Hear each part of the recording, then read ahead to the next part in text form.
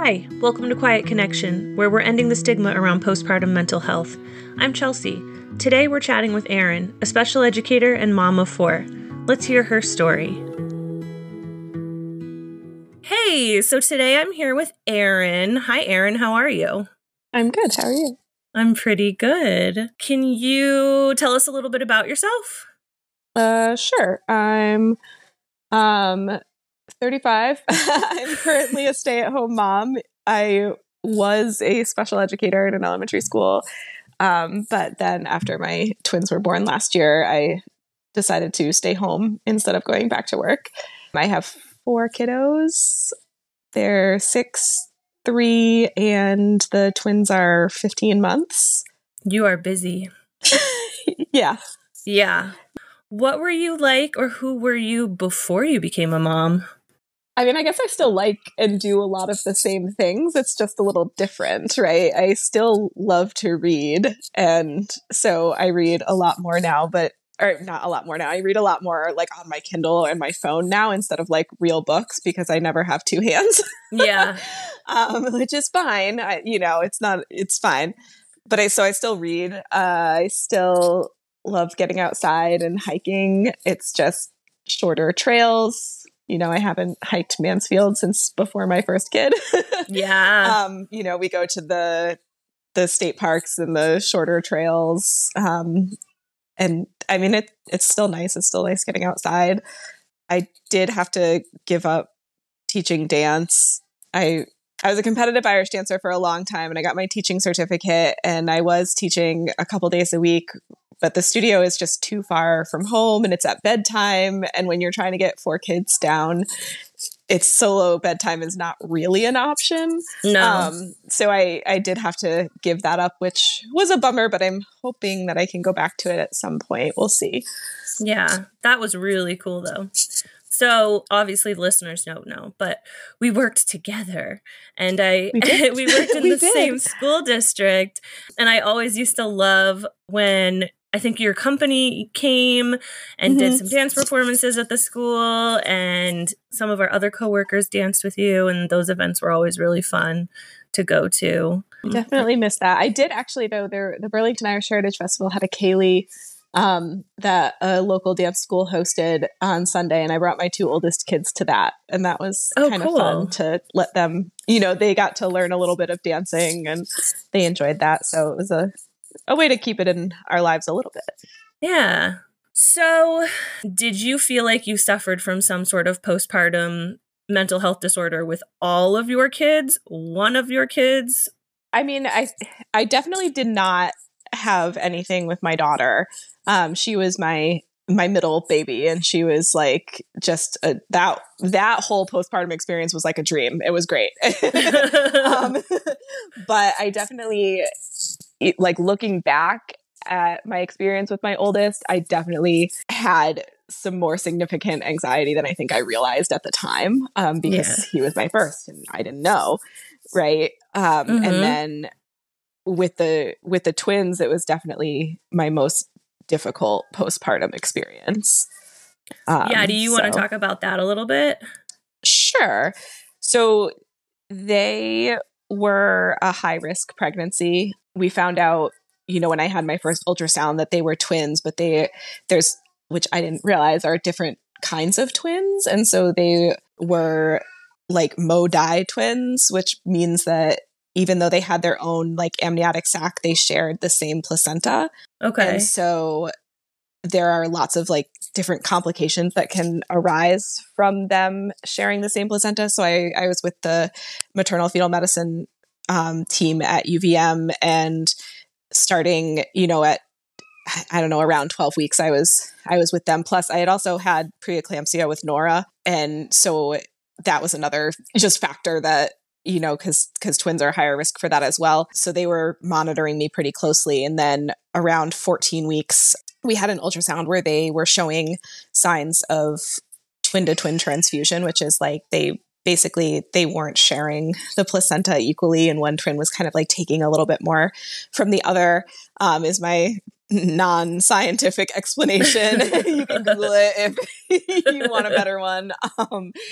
And the best treatment for that is to have in utero surgery where they like laser the vessel connections. But that can't happen until 16 weeks at the earliest. And we were only 14 weeks. And so we kind of had to wait and just sort of hold our breath for 2 weeks and hope that they both made it to 16 weeks and that we were able to get the surgery. They also don't do the surgery here in Vermont. There's only like certain centers around that have enough of a high volume that it makes sense for them to have the surgeons and the equipment and stuff. So I had to go to Yale to have the surgery done.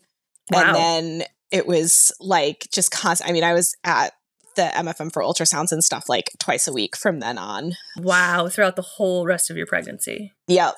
So by the time I got to my maternity leave, I had used up all of my sick time. Yeah.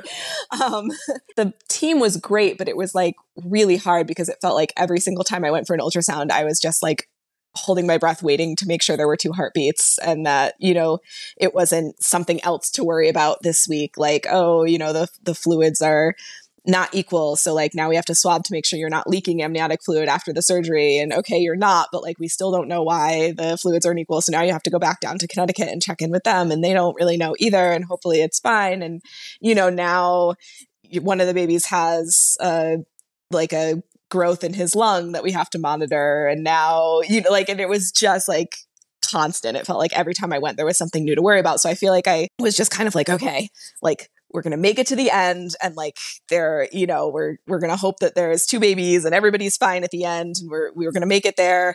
And shockingly enough, we did. We made it all the way to 35 weeks, 6 days. Wow. Yeah. Wow. Which was crazy because like having that surgery so early, they figured I was like at a huge risk for early labor. But I did like 3 weeks of modified bed rest right after. And then when I went back to work and stuff, it was like I didn't lift anything. I didn't even lift my 2-year-old at the time. Like, yeah, and that's hard. It was. And so like Joe had to be there every time we wanted to take her in and out of her crib or like carry laundry up and down the stairs or put her in her car seat or whatever. So it was like really tricky. And so anyway, I feel like I was under this high stress pregnancy for like the whole time. And I thought, I guess in my head that like, okay, if we make it to the finish line and both babies are there, like everything's going to be fine. And I'm not going to be, you know, I'm not going to be stressed about this anymore. And I mean, luckily I had been seeing a therapist kind of through the whole pregnancy because that was helpful to my mental state for that. So then, you know, we made it to the C-section, which was also a different experience for me because I was induced with my other 2 kiddos. But I wanted to do a C-section with the twins because I just could not handle anything else not being planned or, you know, like if something went wrong or whatever, like I wanted the whole team to be there. I wanted it to be planned. But it also felt like a really disconnected experience for me in a way that the other 2 hadn't, right? Because like I was so nervous about the C-section that they, you know, had given me some like anti-anxiety meds when I went in there. And so like, I feel like the whole time I was just sort of like zoned out and like didn't really, you know what I mean? Like it was like, yeah, you weren't really part of the experience. Right. And like, I remember like hearing them cry for the first time, but like they had 2 NICU teams there and they kind of like whisked them away right away, you know, so I didn't like get to hold them or anything. And, you know, it was just very like clinical and not as like physical and as an experience as the other labors had been. And then, you know, when the NICU teams checked out the babies and they thought like, okay, I think they're going to be good, you know, and so they sent them back to the room with us. But then like at different points, both of them like turned blue while they were in our arms because they started having apnea episodes. And so then they got like whisked back off to the NICU, which again, like I feel like I had mentally kind of prepared myself for there to be NICU time. So I was like, okay, it's fine. Like they're in the NICU, not a big deal. Like my first baby was in the NICU for a couple of days. So I kind of had an idea of like what that experience was going to be like. But then, so now it's Thursday or Friday. So I have my C-section on a Wednesday. Now it's Friday. And I get a call from my parents who are watching my older kids that one of them got sent home from daycare with a fever. Oh, no. I'm like, oh, awesome. Okay. And then we get an email from the daycare that there's been RSV going around the daycare. Right. Oh, so no. now I'm like, okay. I call my parents. I call the doctor. I want the big kids to go in and get tested. Like, I need to know. So they bring the big kids in. They get them tested. We find out that they're positive for RSV. So I'm like, okay.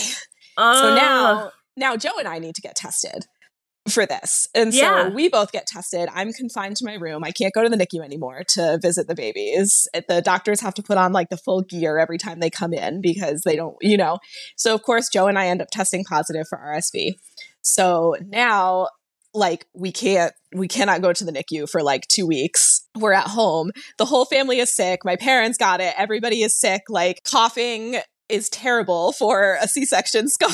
Or not scar, but like wound or whatever. So it's just like, oh my gosh. And like, we had to like Zoom with the babies to see them. I had to call the NICU for updates. Like I was pumping at home, but we had to drive to the hospital to drop off the milk. They were born on December 8th. So like it's almost Christmas.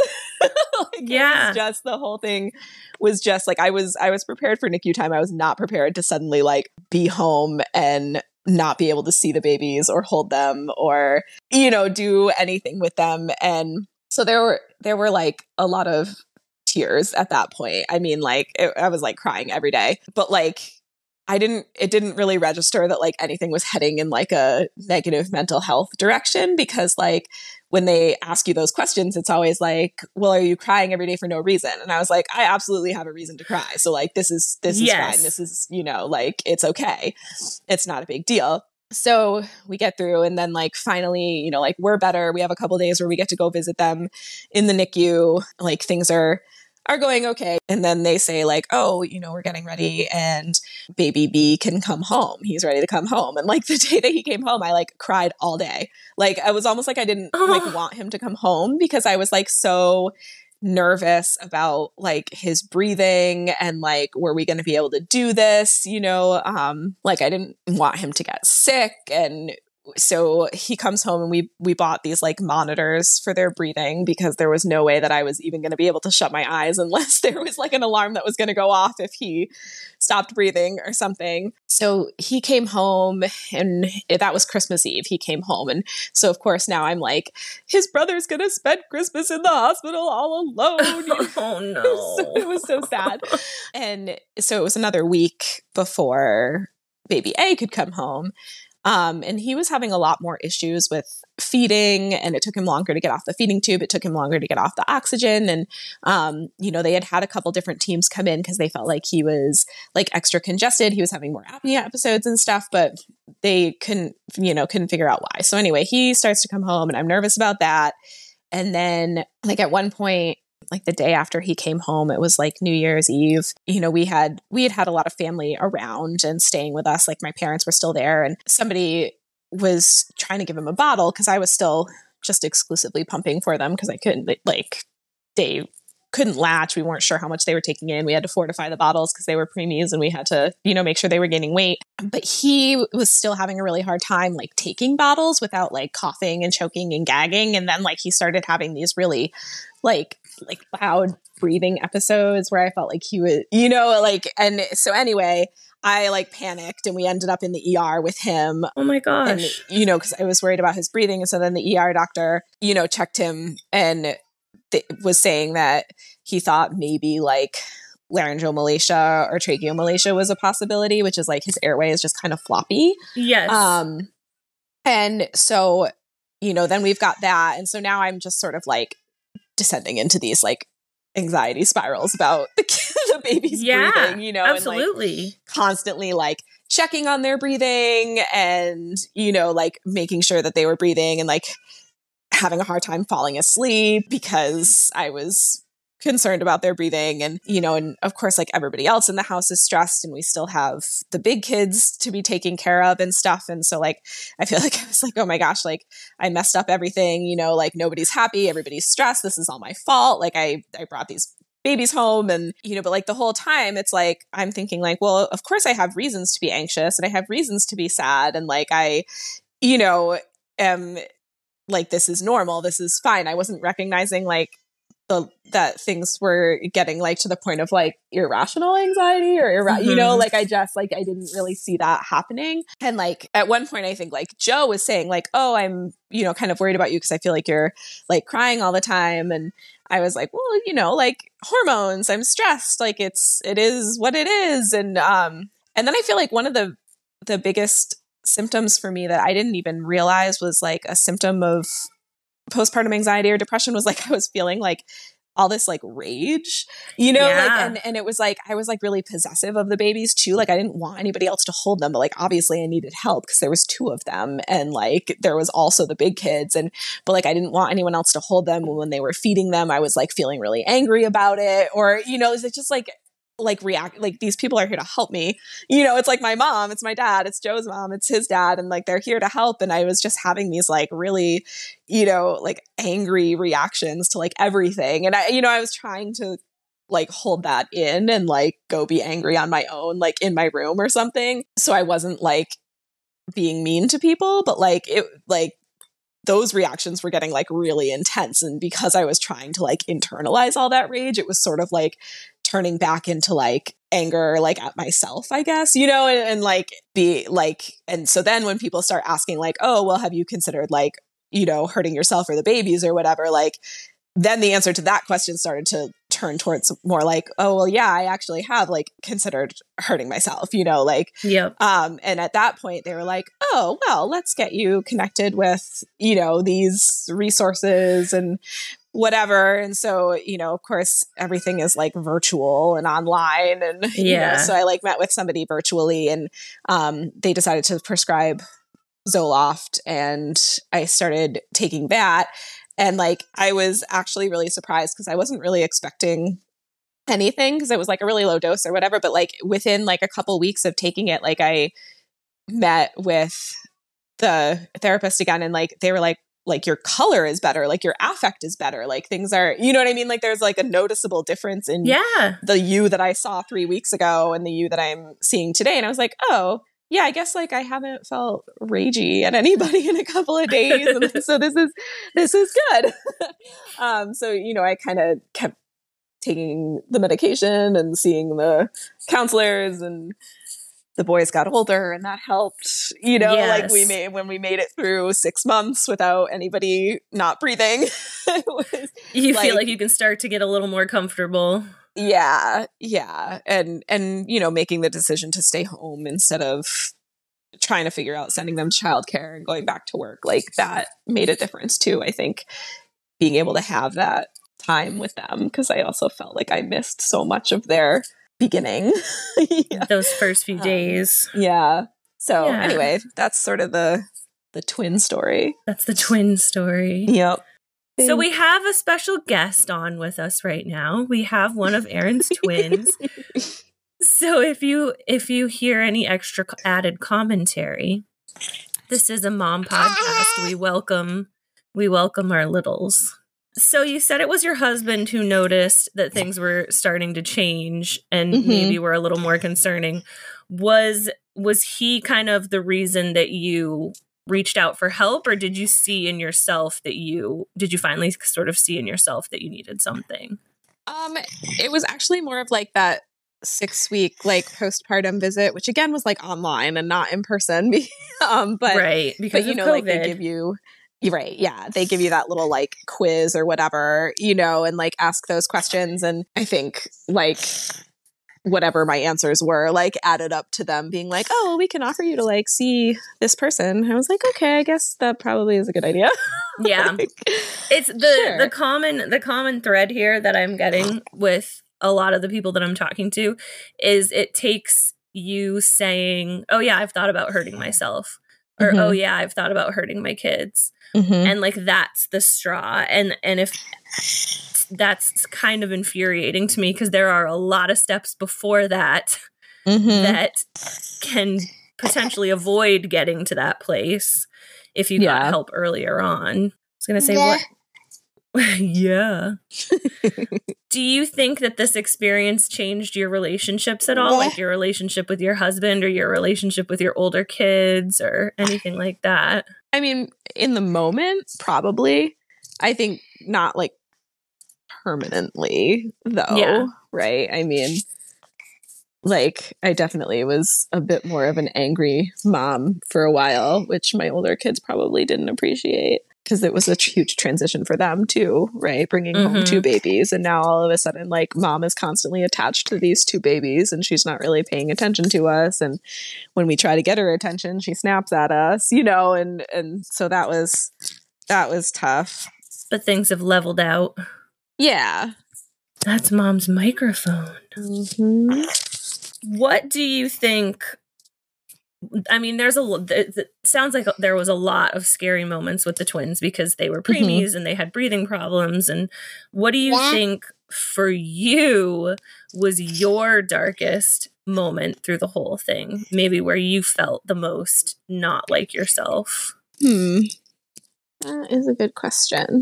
I mean, I guess like there was like a couple moments that like kind of stand out. And there was like one where it was like, it was bedtime, and bedtime is always really stressful. And, you know, the boys were so young that they didn't have a bedtime yet. And so I was like, you know, upstairs trying to manage them, and Joe was downstairs. And like, I think at one point, like, literally everyone was crying. Everyone. Like me, Joe, the babies, the big kids, like everyone was crying. And I was just like, oh my God, what have I done? Like, why did we decide to have another kid? Why did you, like, I ruined everything, right? Like we you had put a this lot happy, of blame on yourself. Yeah, like we had this happy family balance, and now everybody is stressed and everybody is sad, and like it's all my fault, you know? Yeah. And so I think that was like probably one of the more significant dark moments. And then like there was another like couple of times where it was like before I had transitioned. It was before.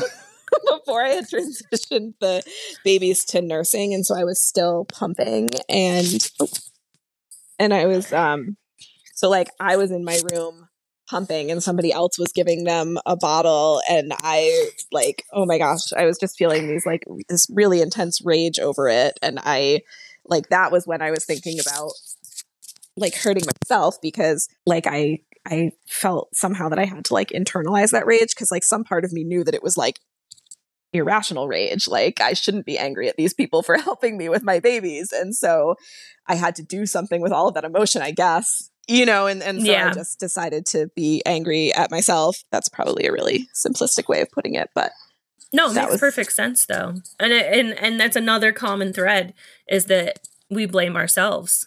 We blame ourselves for our own suffering, and then we project our suffering onto others. We assume that everyone's angry with us because we're angry with us. So you said the medication was super helpful, and you were really surprised. You really that it was as helpful as it was. Was there anything else that you think was a big part in your recovery, and like maybe like a support person or something that you chose to do for yourself? I mean, it was definitely good that I was also continuing to be in therapy, like, you know, because I had been kind of since the pregnancy. So I think that was definitely helpful. And then I think the other part of it, and this isn't like anything that it wasn't winter anymore. That okay, you're not the first person to say that. Okay, that's also reassuring. Like, yeah, it became March, and the sun came back out, and the snow started to melt, and I could get out for a walk every day, and that made a huge difference. Yeah, living in Vermont makes it really difficult. If you can't get out and you can't get that fresh air and you can't get that sunshine, it really compounds those feelings of anger and depression. What do you like about being a mom to 4 kids? I mean, I like how sweet and cute they all are. Yeah, the snuggles are my favorite. Yeah, the snuggles are my favorite. And I mean, I like watching them together too. Like, it's really sweet when they have these like adorable sibling moments, you know, where they're like snuggling each other or playing together or like helping each other out. And I mean, on the flip side, there's also an equal number of moments, particularly with my older 2, where they're not getting along, but they, you know, it's, I do like seeing them do those things together. And I really like watching them like enjoy something. You know, like when we bring them to the Echo or something, and they're like having a lot of fun and discovering things, and and learning. And I really like watching that. I like watching them do things and learn things. And my oldest is starting to get interested in board games. And, like that's really fun to be able to do that with him. I had another question lined up and it slipped out of my head again because he's just so darn cute. Do you ever have any regrets about not going back to teaching? No, I don't think so. I mean, it's definitely it's a little bit more isolating to be home all the time. I feel like I don't see as many people or talk with as many people, but I agonized about this decision forever. But I felt like teaching just requires so much from you. Yeah. And, I wasn't going to be able to give what I needed to give to be a good teacher. And I wasn't going to be able to give what I needed to give to be a good mom, and my kids are only little this once. Yeah. And I didn't want to put myself in this position where I was feeling bad about being a mediocre teacher and bad about being a mediocre mom and, not able to do anything well. And then, what ultimately kind of pushed the decision was I would have had to put 4 and then 3 kids in childcare, which was I would have been working to pay for childcare and that did not feel good. No, you just, and that's a whole other problem in this. Mm-hmm. Yeah. The soapbox I'm standing on now is maternal mental health, but I could go on for days about the lack of funding for childcare and early childhood education, and maybe that can be your next podcast. That'll be my next one. Yeah. There you go. Do you think you would ever tell your kids about the experiences you went through with mental health challenges if it came up? Probably.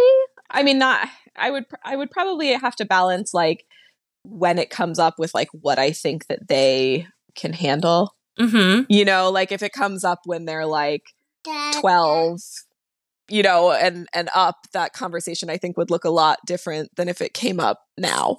Exactly. Yeah. So, just kind of balancing what would be beneficial to tell them. But I do think it's important that they know, that if you're struggling, it is okay to ask for help and that it kind of normalize that. I mean, that my kids have not sat in, I guess, but they've seen me do the online therapy sessions. So they, and I think what I have said to them at the time was sort of well, sometimes when you have really big feelings, it can help to talk to somebody who can help you work through those big feelings. And that's, what I'm doing.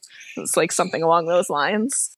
I'm having a hard time with some of my questions because then this is a good thing. That's good. You got help early mm-hmm. and you made it through.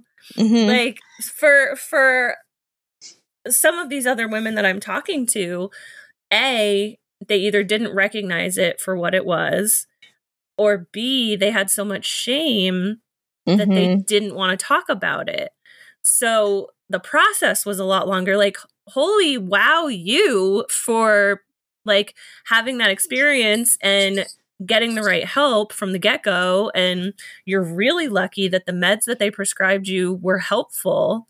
Yeah.